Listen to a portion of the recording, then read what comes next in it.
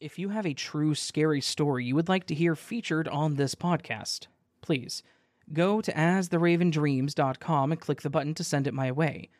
Also, consider rating this podcast on whatever platform you're listening to, as it does help. And of course, thank you.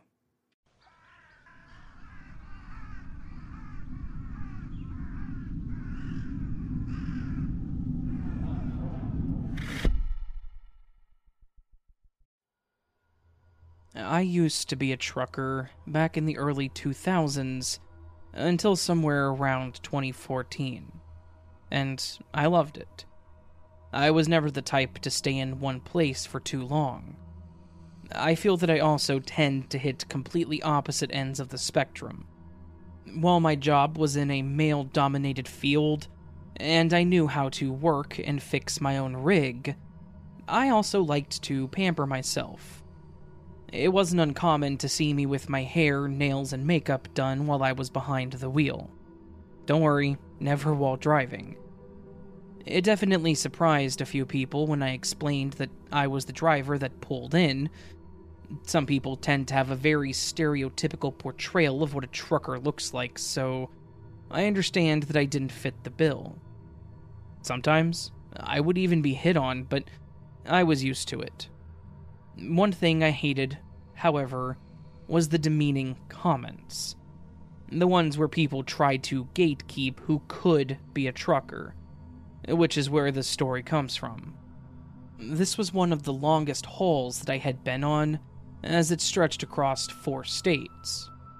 I saw a lot of cool places and met some very sweet people. I was just about to hit Georgia, and I wanted to stop somewhere local to grab something to eat.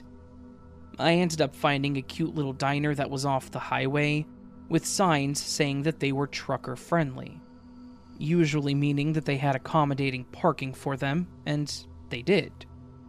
I pulled in, got a much-needed stretch, and then headed in. I ordered what was probably the best country fried steak and enjoyed my time. My server even stopped for a while and talked with me about my travels, but after a bit, I started to notice this guy that was sitting at a booth a few down from me. I guess I walked by him when I entered, but I didn't pay him much attention. It became a bit more obvious that he was there because he was facing away from me and kept turning around to look at me.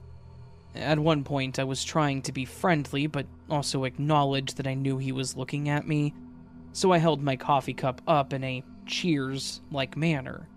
He nodded and then turned back around. It was when I was nearing the end of my meal that this guy walked over to my table. He then asked me where my old man was, and I told him I didn't have one. Again, I got similar questions like this as people didn't think I was the driver, so I always replied honestly. I'm also not easily intimidated. He looked surprised and then started asking me how long I had been doing this, and again I stayed polite throughout the conversation, even when his questions started to seem more like a test. That's when he dropped the old, "You're pretty young to be out here by yourself," and made other comments like, "Why wouldn't you want to be home making a family?" Now, my parents can attest to this, but I have a bit of a mouth on me.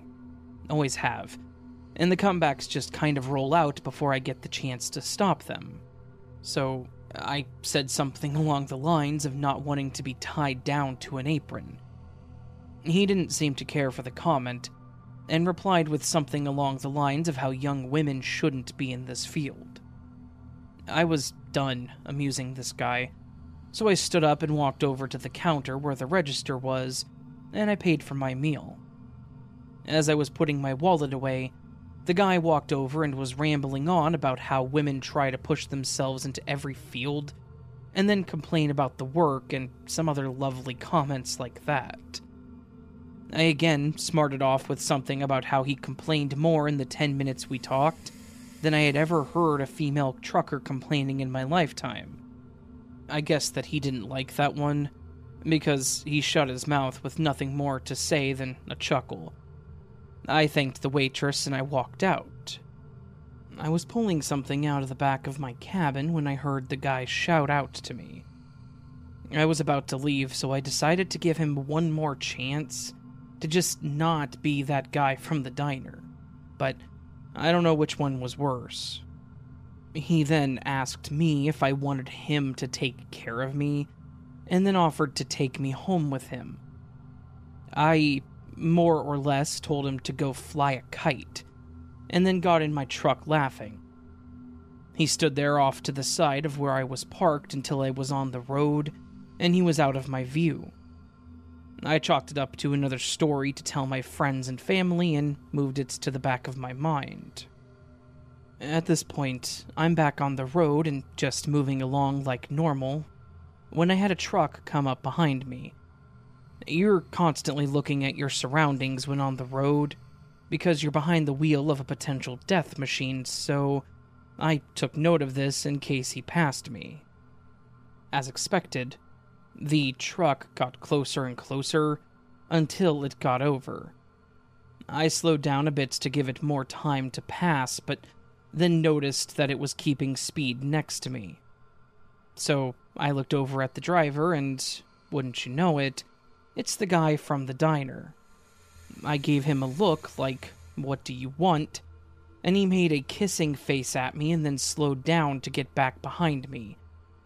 I was curious more than anything that this guy just happened to be going the same direction as me, and that he was able to catch up.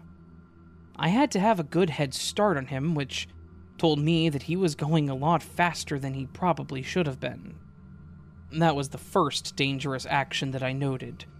The fact that he came up next to me and then slowed back down to get behind me made me think that he was just trying to intimidate me.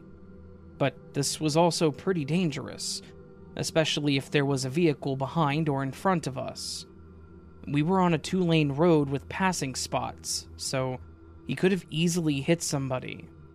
I didn't waste any time, though, and immediately radioed it in to tell them what I was experiencing. They wanted info on the truck, but I unfortunately didn't see anything other than the front of it being a dark blue. They told me to get off at the next exit to see if he keeps going, and to let them know if this escalates. That's exactly what I was wanting to prevent. Instead, I started to slow down, thinking maybe he would at least get in front of me so I could get his information. And it seemed to work. He got over, sped up next to me, but this time he had a bit more of an annoyed look. He continued accelerating until his trailer was almost past me, but not entirely. Notice what I said there? I don't know if this was done on purpose or if he just wasn't paying attention, but when he started getting over in front of me, no turn signal, and then the back of his trailer hit me. I couldn't slow down enough to prevent it, and it caused the front of my truck to move. I know how to handle a truck, so I had it under control pretty quickly, and I slowed down even more so that I could stop on the shoulder.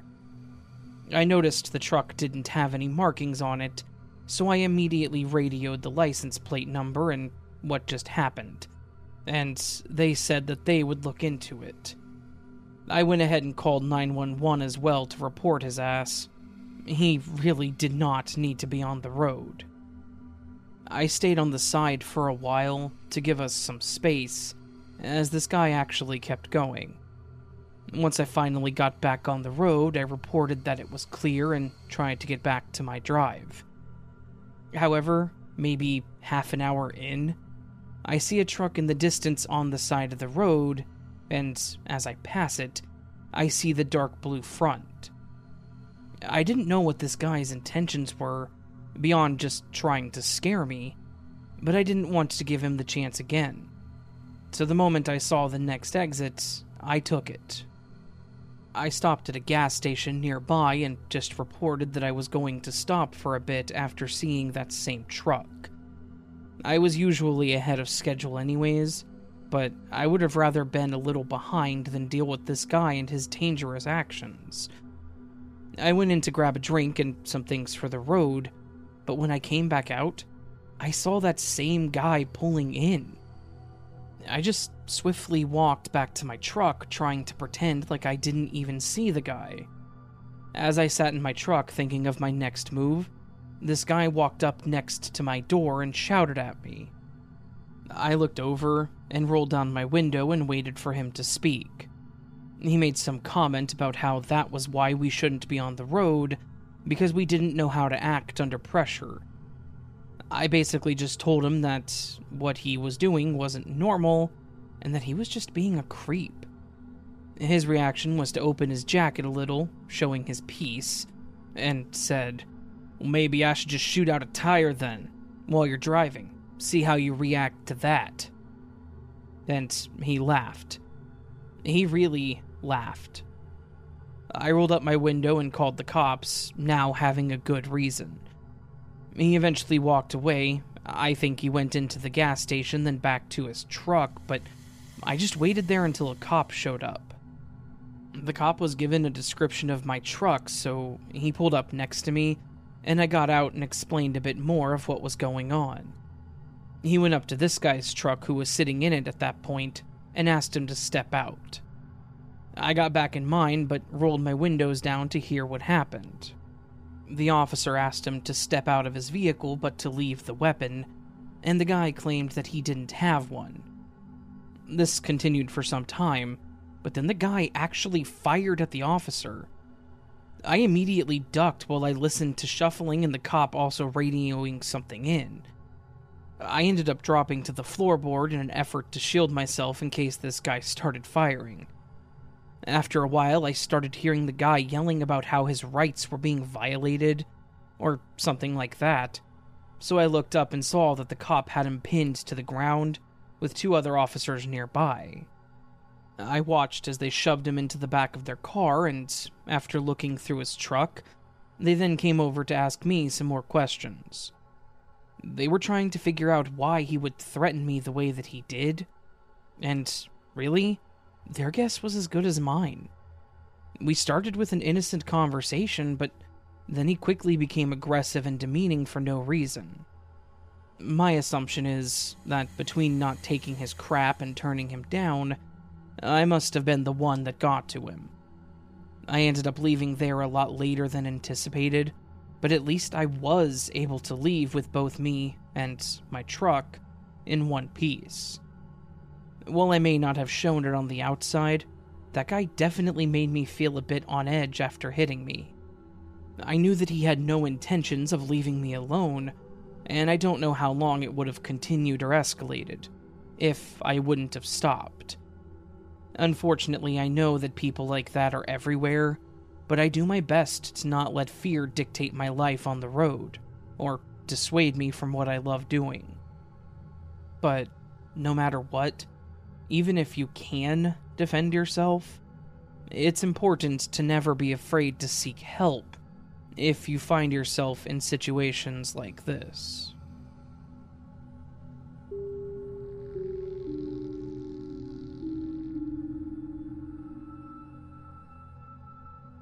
A few years ago, I used to live in an apartment complex that was attached to a really nice public park. One that was surrounded entirely with a walking path that broke away on one part to go into a wooded area. I've walked this park hundreds of times, like literally hundreds of times. I used to walk that park every single day after work for a couple of years. It was one of the safest places that I'd ever walked, and honestly, I never expected anything to happen to me while I walked it. But the day that this happened, my illusion of how safe it was definitely shattered. I was about halfway through my usual route, which included about half of the branch path that took me out into the forest. I didn't like to do the whole thing because it went too far out for me. But I would go until I reached the benches, which would be the halfway mark, and then turn around and head home. I was minding my own business when I started to get this weird feeling, like something was watching or following me. You know that creepy, crawly sensation that makes the hair on the back of your neck stand up?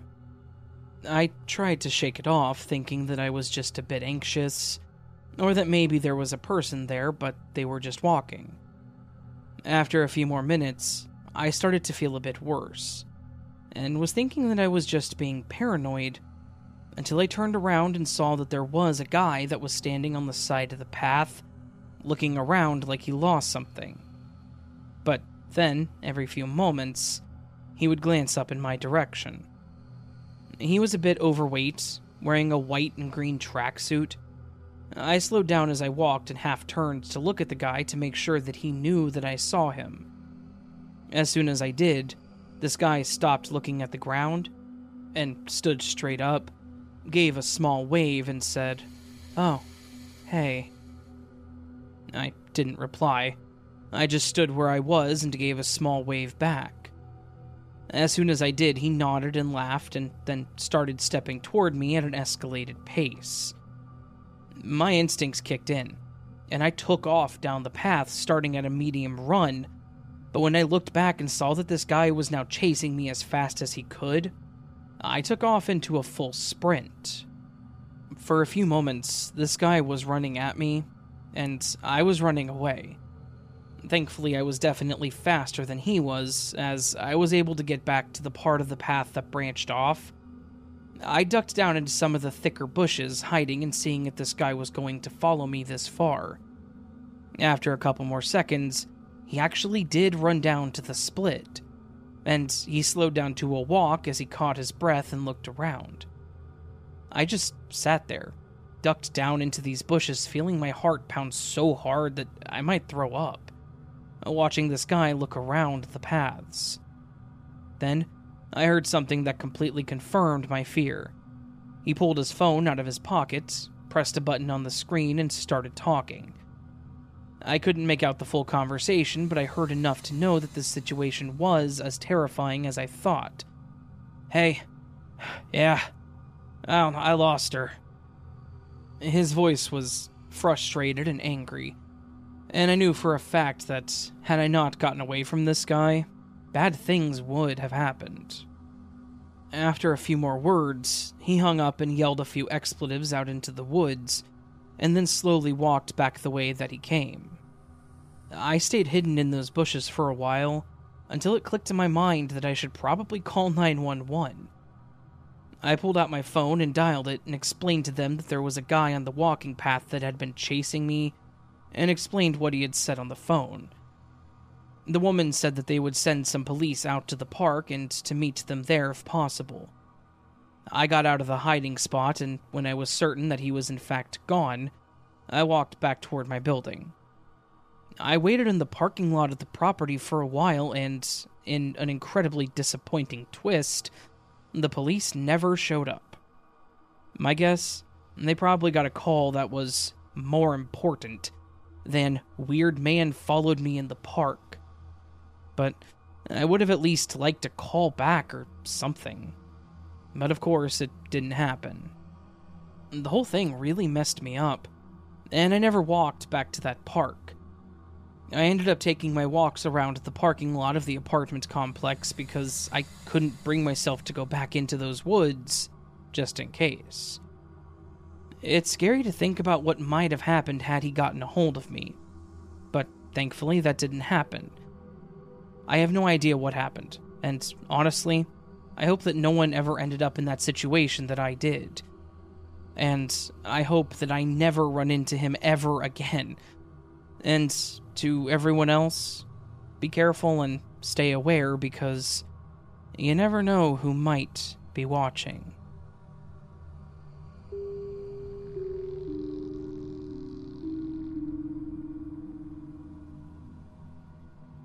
I was 15 years old. I was coming home from a party with a couple of friends around midnight. We'd been out drinking and having a good time, and the party was pretty far away, so we were taking the bus home. The two friends that I was busing home with were going to have a sleepover at one of their houses, but I was tired and felt like sleeping in my own bed for that night. My friend tried to convince me to come with them because it was late, and they didn't want me getting home alone. I assured them that it would be fine. We were the only ones on the bus at this time, However, about 5 minutes before we got off, a man got on. He appeared to be in his early 20s, and I could have sworn that I'd seen him before. Not from social functions or anything, but just from around the neighborhood. When he got on the bus, he sat fairly close to us, especially considering we were the only ones on the bus, and that there were other seats that he could have chosen. I noticed that he kept looking at us, and it seemed like he was closely listening in on our conversations, but I didn't think much of it, especially since he seemed close to our age. About 5 minutes later, it was my stop to get off. My friends stayed on the bus because they had a couple more stops to go. Oddly, the man on the bus got off at my stop too, despite only having just gotten on the bus.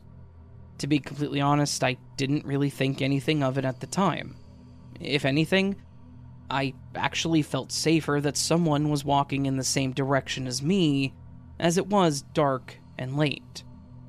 My house was about a 15-minute walk from that bus stop. The walk home was through a dark path through a park and then through what I considered to be a sketchy neighborhood. The guy was walking behind me, not too closely, but also not far away. At this point, I didn't feel uneasy at all. I was thinking about the night that I'd had with my friends and the best way to sneak into my house while my parents were asleep. About 5 minutes had passed, and he was still behind me. I wanted to let him pass because I don't really like people walking behind me in general, so I started walking a lot slower. But the distance between us didn't change. After that, I started walking faster, and the distance between us was still the same. Close, but not too close. I found it very odd how consistent the distance between us was, and how attentive he seemed. He wasn't listening to music, or distracted by his phone. At this point, I started to feel nervous, and I felt like I was being followed. By now, there were a lot of paths that he could have turned down, but he was still walking the same route as me. I thought of an idea to test this theory. This way I would know for sure if he was following me, and honestly, I was kind of scared to find out. The path we were walking on was about to diverge into two paths going in separate directions. The way home was on the left, but I started walking down the right path first. He followed on the right path as well. Then, at the last second, I cut over through the grass to the left path. And I swear, when I turned around and saw that he also cut over to the left path in that instance, I have never been more terrified in my entire life. I turned around and faced him, and I started screaming at him that I was calling the cops. By his reaction, it appeared that I really caught him off guard. He quickly walked away, and I've never seen him again since. I'm 24 now, but I still remember this like it happened yesterday. I still think about what could have happened that night.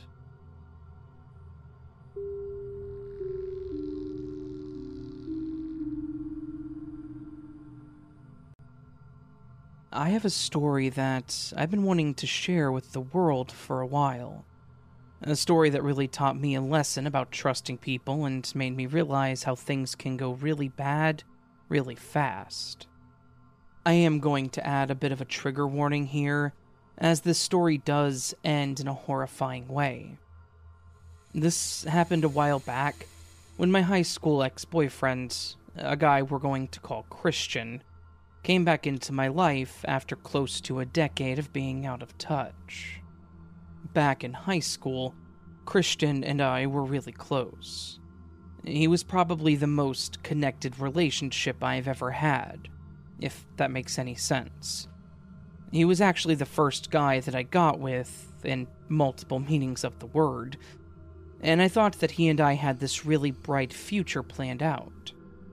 In my head, we were going to get married, we were going to have kids, and we were going to grow old together.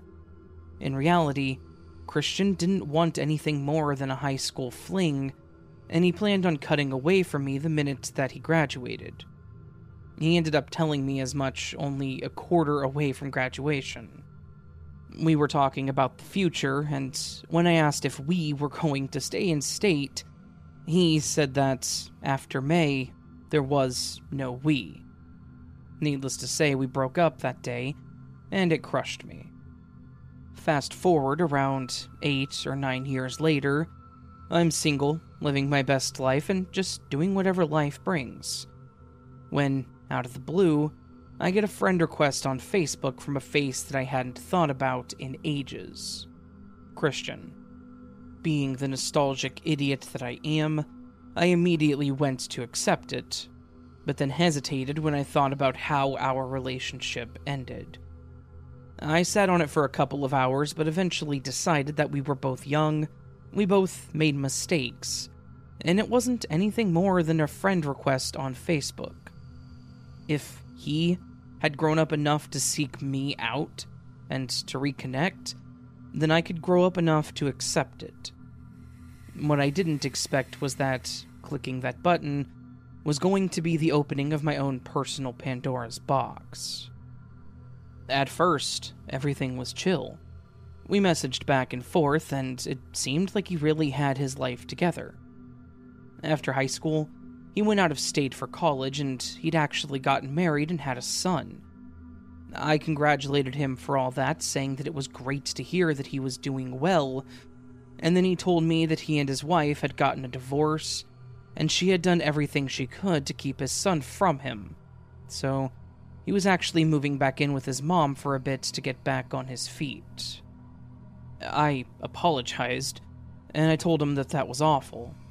And after a bit of talking more, he told me that he was actually in town, and we agreed to meet up for lunch the next day, just to catch up. Now, nowhere in this conversation and nowhere in my mind was there any intention of making this anything beyond just being friends. I didn't want anything beyond that. I just wanted a friend, and I just wanted to meet up to catch up with him. When we met at the restaurant, I went in for a friendly hug, and when he hugged me, his hand wandered way too far down my back. I immediately pushed away and looked at him like, "Bro, what the hell?" He quickly apologized and said that he just got absorbed in the moment, and he didn't mean anything by it. I told him that this was his one warning, and that if he tried anything else, this meeting was over, which I think caught him off guard. I think he expected me to be a bit more submissive, mostly because when I was young, I was way more willing to go along with things. In the years since then, I've become a lot more self-sufficient and mentally sound, and I'm not the kind of person to take that crap. I told him as much, and he nodded, saying alright and continuing to apologize.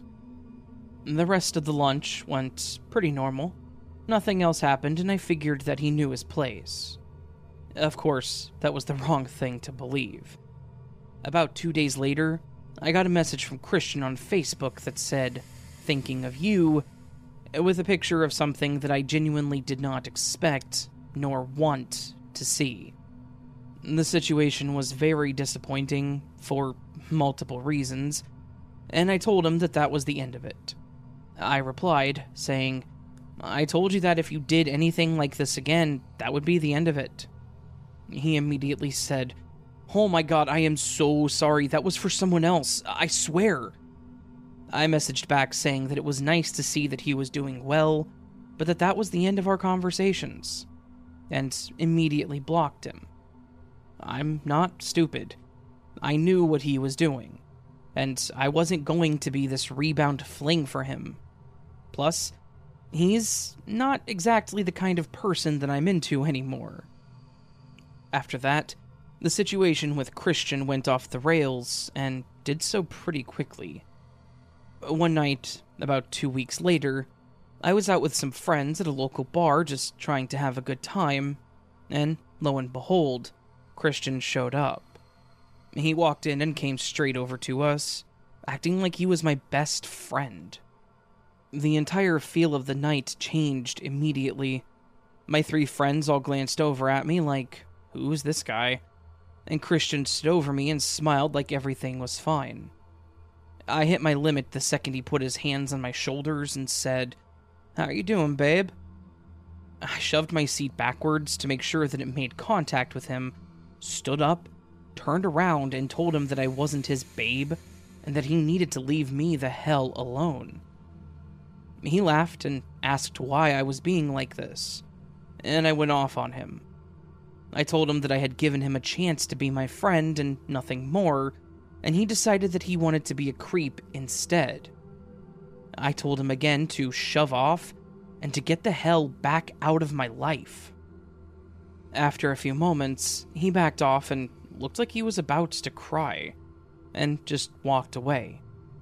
I kind of assumed that was going to be the end of it, that he would understand, that I wanted nothing to do with him. Either that, or the next encounter was going to end violently.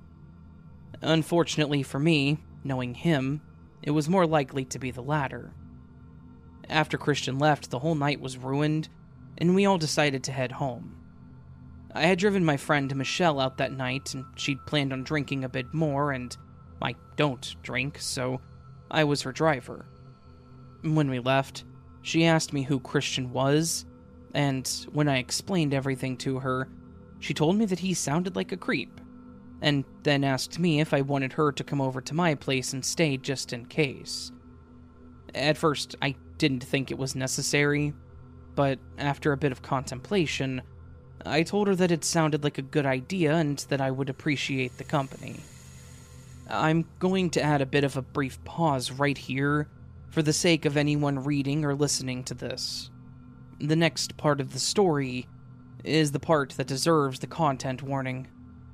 When we got to my apartment, I unlocked and opened the door, and both myself and Michelle were surprised to see Christian sitting on my couch. Now, I know that a lot of these stories end with the ex standing there with a knife and attacking the person, but that's not actually how my story ended. Christian was sitting on my couch. He did have a knife, but he wasn't going to attack anybody. He pretty clearly ended his own life right there. I was shocked, horrified. I felt like I was about to throw up. Right there on my couch was my high school ex, a guy that I had just sort of reconnected with, and had to push back out of my life because he was being a creep, and he had ended his own life in my apartment. I cannot overstate how traumatizing this was for me at that moment, and every day since. Obviously, we called the police, and when they and the medics showed up, they confirmed that he was beyond saving. I couldn't stay there after that. They had to treat it basically as a crime scene with what had happened, and I didn't want to stay there anyways. This was enough to get me out of my lease, thankfully, and I ended up moving in with Michelle in her apartment. I got rid of pretty much all of my furniture, as I couldn't bring myself to look at it and think about Christian. I've had nightmares about him since, about that moment. Opening my door and to say that this whole thing has haunted me is an understatement. I'm not looking for pity, and I feel terrible for the fact that Christian felt that ending his own life was the best course of action. I'm just not really sure what else to say about all of it. Through all of this, coming to terms with the situation, and moving my few things out that I did keep, I ended up finding a note from Christian in my bedroom. He'd actually placed it in the drawer of my nightstand. It was a simple note that just said, "Every mistake in my life has led me to this moment, and all that I can say is that I'm sorry." Not exactly closure, and not exactly something that helped me move on from it. And to be honest, I don't know if I'm ever going to be able to get through it.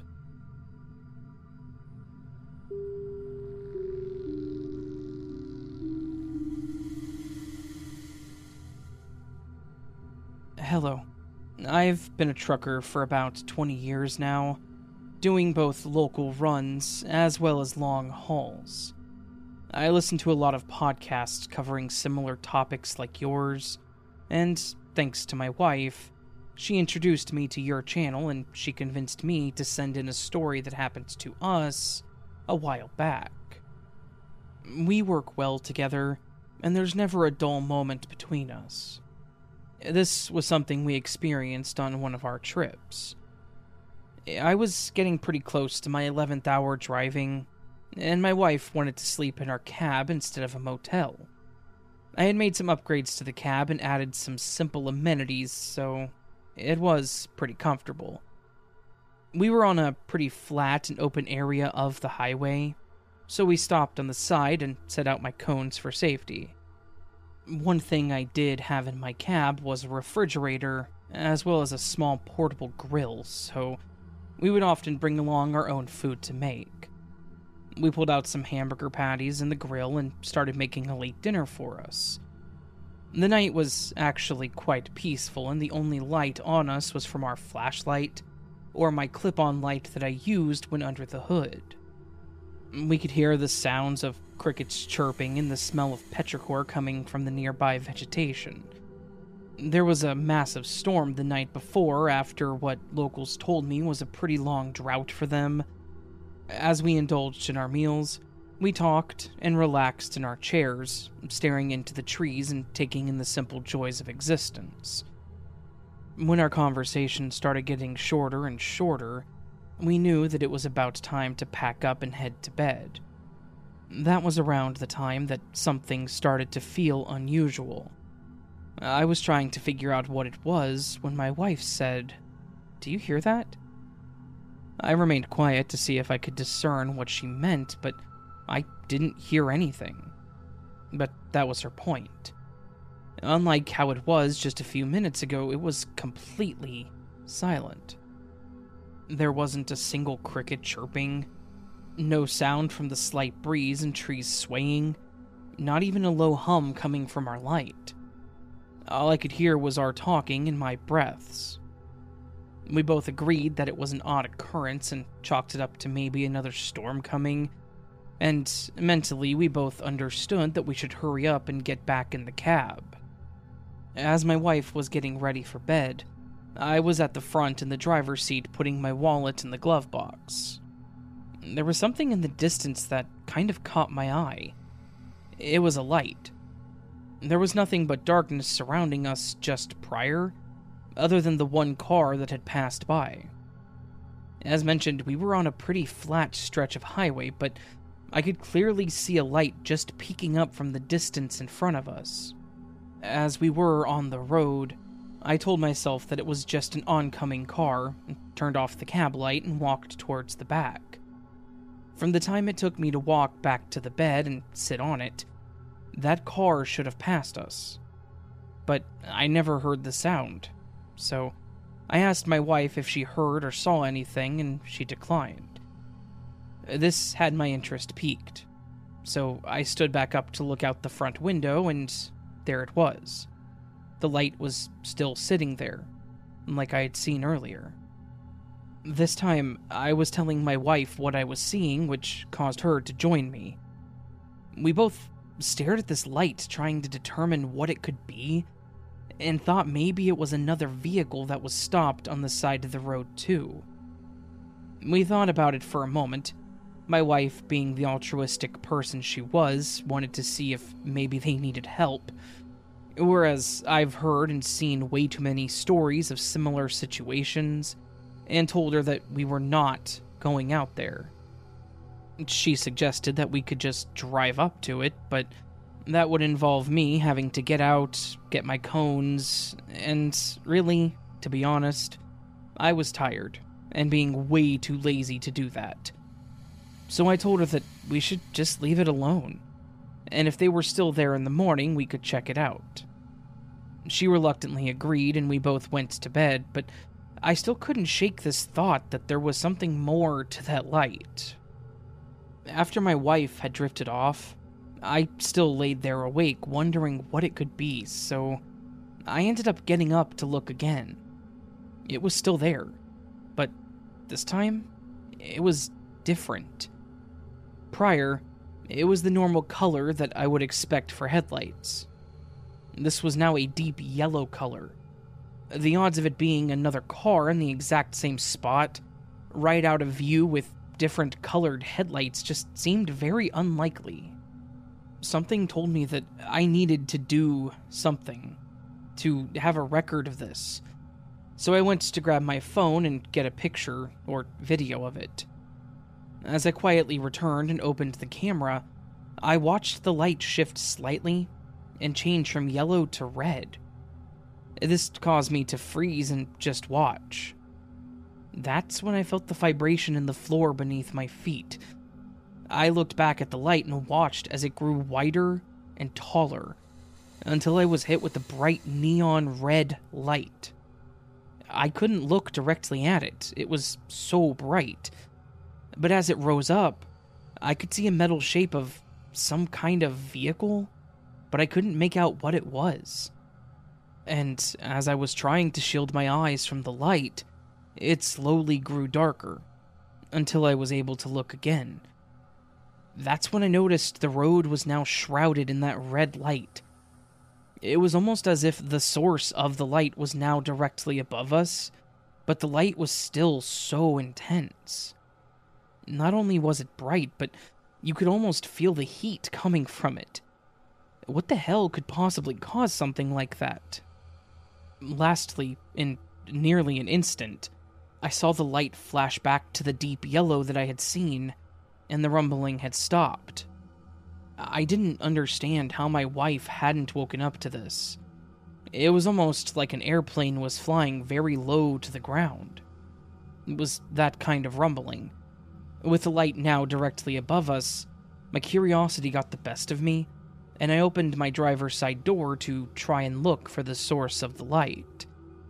I looked straight up, and could make out what looked to be a dark triangle hovering above us. The light was definitely coming from this thing, and I felt as though I had just outed myself. I quickly shut the door, and I went back to bed, praying that what I saw wasn't real and that I was just dreaming. I was hoping that my prayers were answered when I was awoken by my wife. But something was wrong.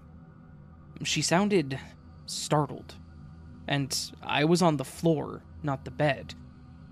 When I finally came to and had my bearings, I assured her that I was fine and asked what had happened. She said that she woke up to an intense high-pitched ringing sound, and when she looked over at me, she saw me sitting on the floor. She was terrified, but by the time I came to, the sound was gone and I never heard it. In fact, even with the rumbling in the ground, it was still silent, all the way through. But one of the many parts of this that was bizarre was that I remember walking back to the bed again and getting in it. Yet, I was on the floor. We climbed back into bed, and I told her everything I had seen, and she did the same, even though she was asleep through most of it. We both got up and looked outside, but it was now completely dark. There were no yellow or red lights anywhere. The road was empty, and we could even hear the wind and crickets again. Then we checked the time and realized that it had only been about 2 hours. I believe that I laid in bed for about half an hour before I got up, so all of that happened, and then I guess I passed out for about an hour to an hour and a half. After convincing my wife that I felt fine, I thought that it was best to just try to get some sleep. I felt exhausted. When we awoke the next morning, I slowly drove in the direction of the light, and there was nothing there. The road was fine. The grass on the side wasn't even flattened like something had been there. We talked about it a bit more as we drove, and we both agreed that it was possibly some kind of military aircraft, I guess. We didn't talk about it for the rest of our trip. In fact, we made sure that we were both in bed, and we only stayed at rest stops and never on the side of the road, secluded from others. It wasn't until we were back home in the privacy of our own house that we finally said out loud what we thought. With the lights and the way that it hovered without any sound, that was no aircraft that we were familiar with. But we were both still pretty terrified to think about what it could have been. Not to mention what could have possibly happened to me, since I didn't actually make it to the bed. And honestly, I think I would rather stick to encountering weird people than something that I can't see or arm myself against.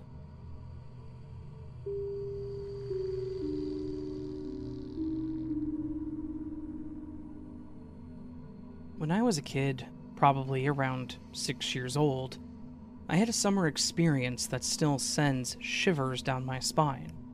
It was one of those events that happened quickly and could have been much worse, but it taught me one hell of a lesson by the end of it.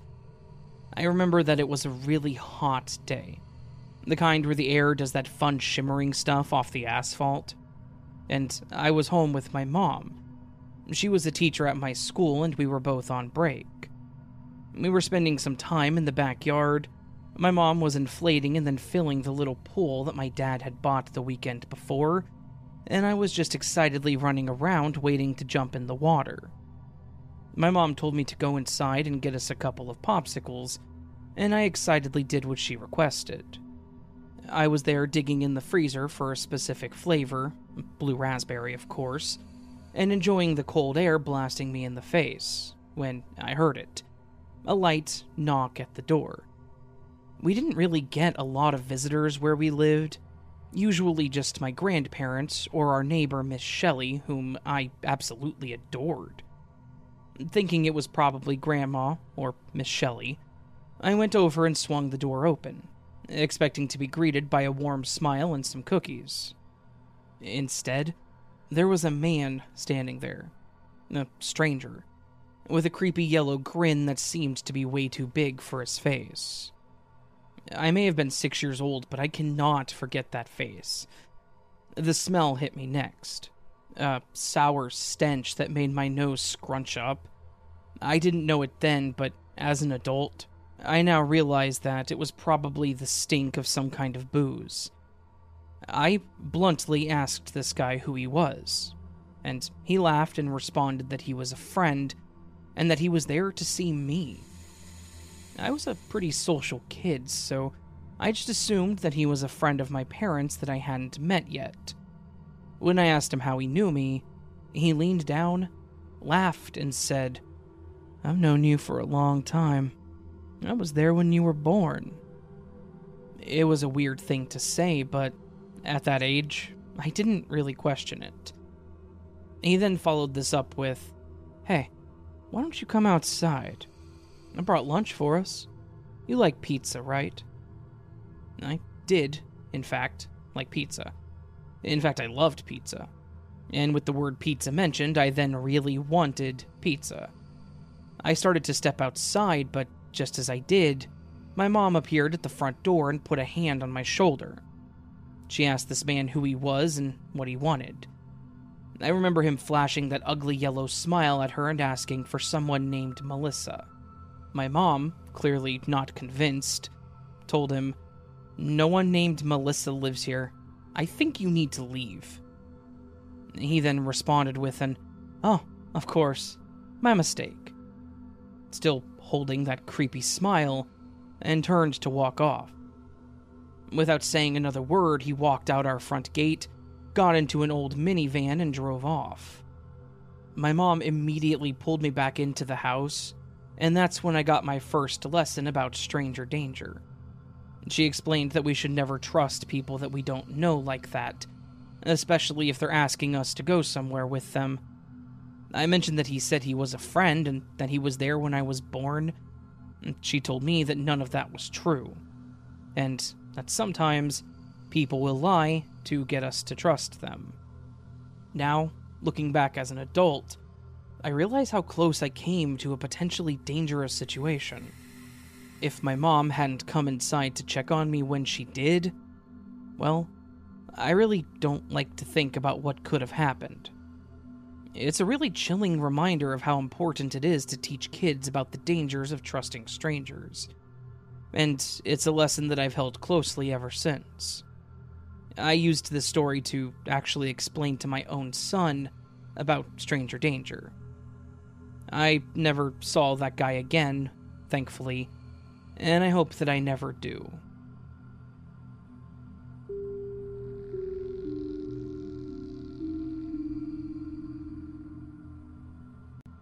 The story does come with a content warning, as it does involve sexual assault. If you do not want to listen to a story that contains that, go down to the timestamps below and skip to the next story. I will give a few moments of silence here just so anyone who wants to do so can. I've been a long-time lurker on a number of true scary story groups and platforms, and after reading all the horrifying things that everyone else went through, I thought I should go ahead and share what happened to me my senior year of high school.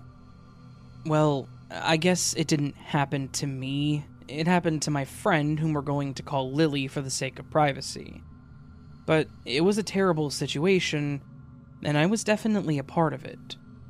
It also involved an instructor at our high school, who we're just going to refer to as Mr. Smith. To set the stage a bit, Mr. Smith was a new teacher at our school. Our senior year was his first year teaching at our school, and he wasn't the youngest teacher. He looked to be in his mid to late 30s, but he was charismatic and quickly became popular because he seemed to relate to us kids. He was one of those teachers that was in the know about pop culture and things that the students liked, and a lot of us students really adored him and his class. He was an English teacher, and he actually made the class engaging and entertaining. My friend Lily and I were in the same hour with Mr. Smith, and from the beginning I couldn't help but notice that Mr. Smith did seem to pay her an unusual amount of attention. At first I thought it was just him trying to help her out a bit extra in class, making sure that she was understanding things and not struggling, which I've seen before.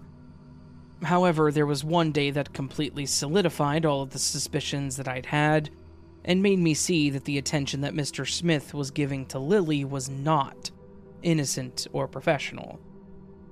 One day, at the end of the school day, I realized that I had accidentally forgotten to turn in an assignment for Mr. Smith's class, and I made a beeline for the room so that I could get it turned in. When I opened the door, I saw Mr. Smith and Lily in the room, and while they weren't doing anything obvious, the feeling of the room was definitely inappropriate. They were both clothed, obviously, but it was pretty clear to me that something was going on or being talked about that shouldn't be talked about in a classroom setting. I timidly entered the room and handed my assignment to Mr. Smith, and as I did, he thanked me and said something like, "Anyways, Lily, if you need more help, we can set aside a time here in the near future to figure things out." She said okay, and she actually walked out of the room with me. Obviously, I asked her what that was all about, and she just shrugged it off, saying that he was helping her with homework. That was obviously a lie, but I also didn't want to just jump to conclusions. Maybe it was innocent. Maybe nothing had happened and I was just looking at it wrong. Yeah, those justifications were completely wiped from my mind as the next few days went on. After having locked in on whatever that was, I started noticing everything that pushed me into believing that it wasn't innocent. I noticed how close he would get to her, how much extra attention and extra help he would give her in class, which would require him to be, right against her. How he would randomly say things like, "Oh, you look nice today, Lily." Things that would sound guiltless, just small compliments and the like, but these virtuous compliments to me were anything but. Then, it came to a head. About a month after I walked in on their situation, Lily came to me in tears after school. I was at my locker getting my stuff together, and she tapped me on the shoulder.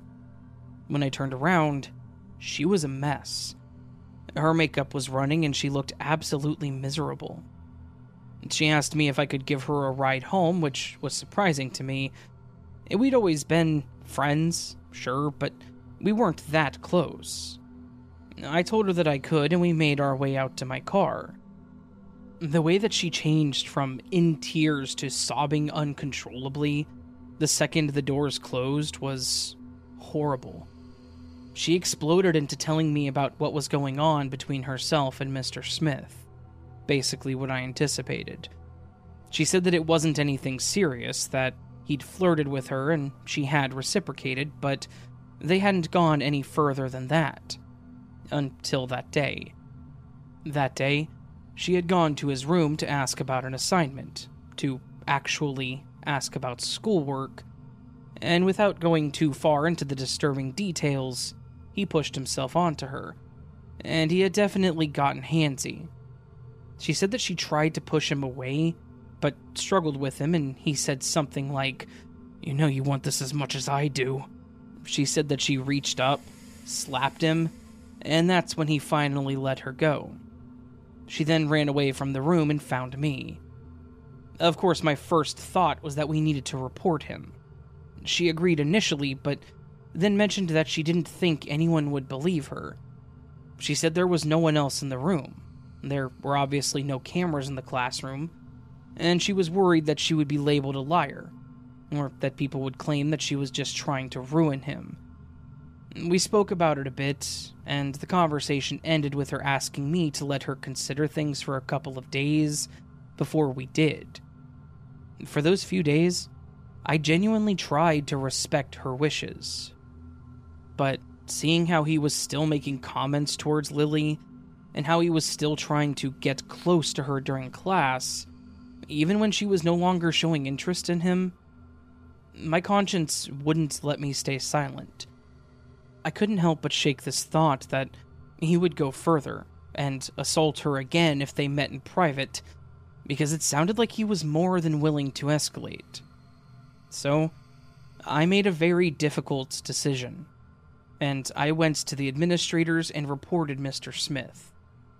I told them everything that Lily had told me, and I told them about when I walked in on them meeting. The administrator that I talked to took my statements very seriously. She asked me how certain I was of these allegations, stating that it was a very serious situation. I told her that I knew how serious it was. I told her that Lily had asked me to wait because she was scared that no one would believe her, but that I felt like I needed to tell them. The investigation was actually a lot quicker than I expected. It turns out that Lily wasn't the only girl that Mr. Smith had targeted. During their short investigation, after talking with a few other students, there were actually 3 other girls that were willing to tell them about comments that Mr. Smith had made. One of them even told them that he tried to go further with them a few months prior. As the evidence mounted, the school actually got the police involved, and one day, after school, Mr. Smith was arrested for what he had done, and was eventually charged with multiple counts of sexual misconduct with a minor. The whole school was definitely in shock as the news got around, and a lot of people felt really betrayed by this guy. My friendship with Lily, however, was pretty much over. She was angry that I had gone behind her back and felt like I had taken away her control over the situation. I tried to explain that I did it to protect her and others, but she couldn't see it that way. We drifted apart, and by the time we graduated, we were no longer friends. It's been a few years since then, and I still think about Lily often. I wonder if I made the right choice, if I could have handled it differently, or if there was something more that I could have done to help her. But ultimately, I have to believe that getting a predator like Mr. Smith out of our school was worth the cost.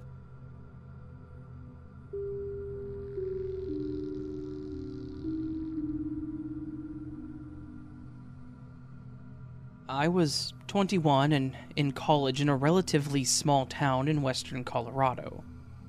I lived in an apartment building on campus, and our doors opened up to the outside.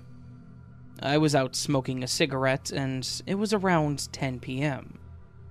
I had class the next day, pretty early, so I was planning on going to bed right after I was done. Even though the town was small, there was a significant homeless population.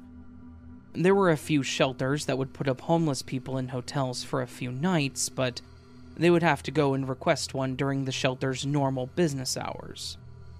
As I was sitting there, planning out my next day, a disheveled homeless man walked up to me. He appeared to be in his mid-30s. He asked if he could bum a smoke, so I obliged. Normally, the homeless population would stay off campus because there were no shelters around the college. I have no idea why this man was there. I expected him to just walk away after obtaining his cigarette, but instead he sat down and started talking to me. Being the nice person that I am, I asked him about why he was there. He told me that he was just trying to find a warm place to sleep for the night, since it was late fall and the weather was turning cold. I told him that there were a few shelters about 2 miles from where we were. He told me that they wouldn't let him stay because he'd been drinking that night. I then offered to get him some Gatorade from my room because he told me that he was really thirsty. I grabbed the Gatorade and he asked if I had any food. I told him no because I got all my food from the cafeteria, and he then begged me to let him stay on my couch for the night. I told him that I wished I could, but my roommates wouldn't appreciate waking up to a random person in our apartment, and also it was against the apartment rules. What I did next was, admittedly, very stupid. I offered to walk him to the student center, about a 5-minute walk from my apartment, and see what they could do for him. When we got there, I asked the desk attendant if they could help him in any way. They told me no because he wasn't a student. At this point, I was getting some weird vibes from this guy. I tried to tell him that I needed to get back to my place because I had class early the next morning, and he insisted that I needed to help him find a warm place to sleep for the night. Me, trying to be as nice as I could, proceeded to walk him all across campus, trying to find a good place for him to sleep for the night. He had a small sleeping bag. I told him the parking garage might be a good bet, but he said he had done that before and security had banned him from campus. At this point, alarm bells were going off in my head. I couldn't just leave him, though, because I was in too deep. We walked together to the soccer field nearby to see if any of the bathrooms were open for him to sleep in. They were all locked, so we tried the baseball field directly across the street. It had been around an hour since I met this stranger, and I needed to get out of this dangerous situation. There were no other people around since it was getting pretty late, and he begged me again to stay on my couch, and again, I refused. What I did next wasn't my proudest moments, by any means. I told him to try the bathrooms around the back of the baseball field, even though I had no idea if any were actually back there. As he turned to go check, I ran as fast as I could out of there and kept running for 10 minutes back to my apartment. I got in, and I looked out the window for a long time since the room was right next to the door. The man did know where I lived since I'd met him right in front of my building, but I saw absolutely no sign of him. The moral of the story? No matter how nice of a person you are, please don't try to help random homeless people that you meet late at night.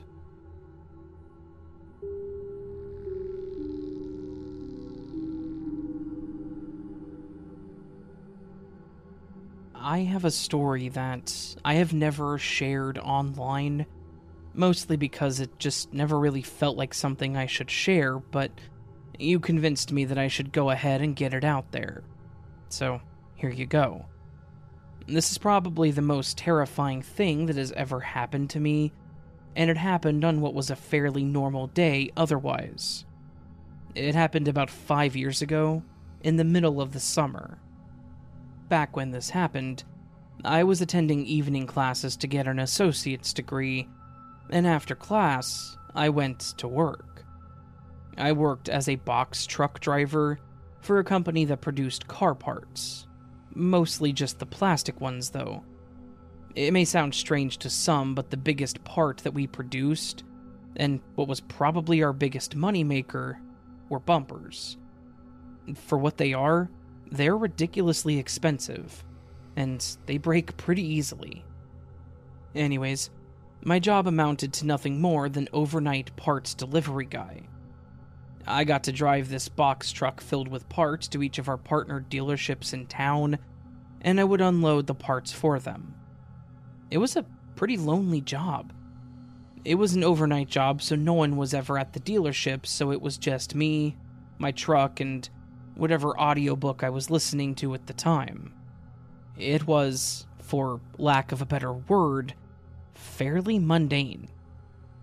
On the night that this happened, I actually remember that I was listening to the audiobook version of Ready Player One because the movie had just come out in theaters and I wanted to hear the book before I went to go see the movie. I was just driving along, plotting out my route and glancing at the delivery log to see which locations I needed to go to that night, when, out of nowhere, this car came blowing past me on the small 2-lane each-direction highway. It didn't surprise me. People hate being behind trucks. I just didn't really expect to see anyone else on the road this late. They gunned past me on the left, the headlights glaring in my side mirrors, and before I could even react or really process the car, they cut sharply in front of me. I swerved hard, narrowly avoiding a disastrous collision. My heart was pounding, my palms were sweaty on the wheel as I veered over to the shoulder of the road. Interestingly enough, the other car also pulled over just in front of me. Part of me assumed that maybe they wanted to apologize, or maybe they were freaked out, or maybe they were about to go off on me in a bit of road rage, but nothing happened. I sat there in my truck trying to catch my breath, and they just sat there a bit ahead of me, not moving or really doing anything. After about 4 minutes, 2 of the car's doors burst open, and 2 figures jumped out. I assumed that they were going through the motions of the previously mentioned road rage, but then I noticed that they were wearing ski masks. I barely had time to process this before I saw them sprinting towards my truck, guns in hand. I was struck with this paralyzing fear. I really only had 2 options: floor it and risk getting shot, or do whatever the hell they demanded. I was a delivery driver, not a hero, so I decided that it would be less risky to just comply. I put my hands up and I climbed out of the truck, my hands shaking and my breath ragged. The masked men did not waste any time. They nudged me out of the way and 2 of them jumped into my box truck and then sped off. The third person that hadn't left the car then gunned off down the road, following the truck, leaving behind nothing more than the screeching of their tires. Then there was me, just standing alone on the side of the highway, watching the taillights of both vehicles as they disappeared into the distance, and thinking about whether or not I was going to get reprimanded for this. As I thought about that, and about work, my mind stepped over to, who do I even contact about this? I then realized that I still had my cell phone in my pocket. I pulled it out and dialed 911 and tried to explain everything that had just happened. I must have sounded insane because I remember the operator asking me to calm down, telling me to breathe, and then asking the same question a few times to clarify what I had said. She stayed on the phone with me while I stood there in the same spot the robbers had left me, just waiting for the police. Within a few minutes, I could hear the sirens coming my way, and thankfully they saw me just standing there and realized that I was the one calling. They took my statement and information, and one of them offered me a ride back to the warehouse while the other officers mentioned that they would drive up ahead to see if they could find the truck. Worse yet, they did find it. but it was not the outcome that I had hoped for. They found the truck only about 15 miles up the road, abandoned off the side of the highway, and set ablaze. The truck, the parts in the back, and everything inside the truck was completely destroyed.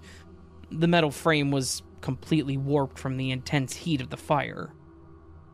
To this day, I have no idea why this happened. Why me? Why did they take my truck? I can only imagine they did this for the haul, but the truck was very clearly marked as an auto parts delivery truck. And I can't think of any modern parts that would net that much cash that would be in a truck like that. I guess maybe catalytic converters, but I can tell you that my list had 0 of those. So if that's what they were going for, then I was a poorly chosen target. Beyond that, it just felt so damn random and pointless. Either way, it was the most terrifying experience of my life, and I struggled to get back into the cab of another box truck without thinking about that visual of them running at me with shotguns pointing up at me. The fear, the confusion, that mental feeling that I might actually die for some bumpers. I was just a dude driving a truck and doing my job, and it was painful to be pushed so suddenly into this nightmare.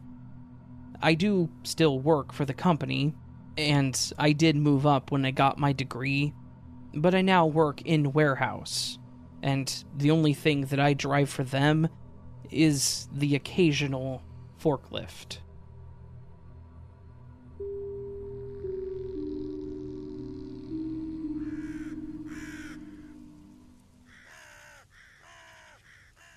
Hey there, friends.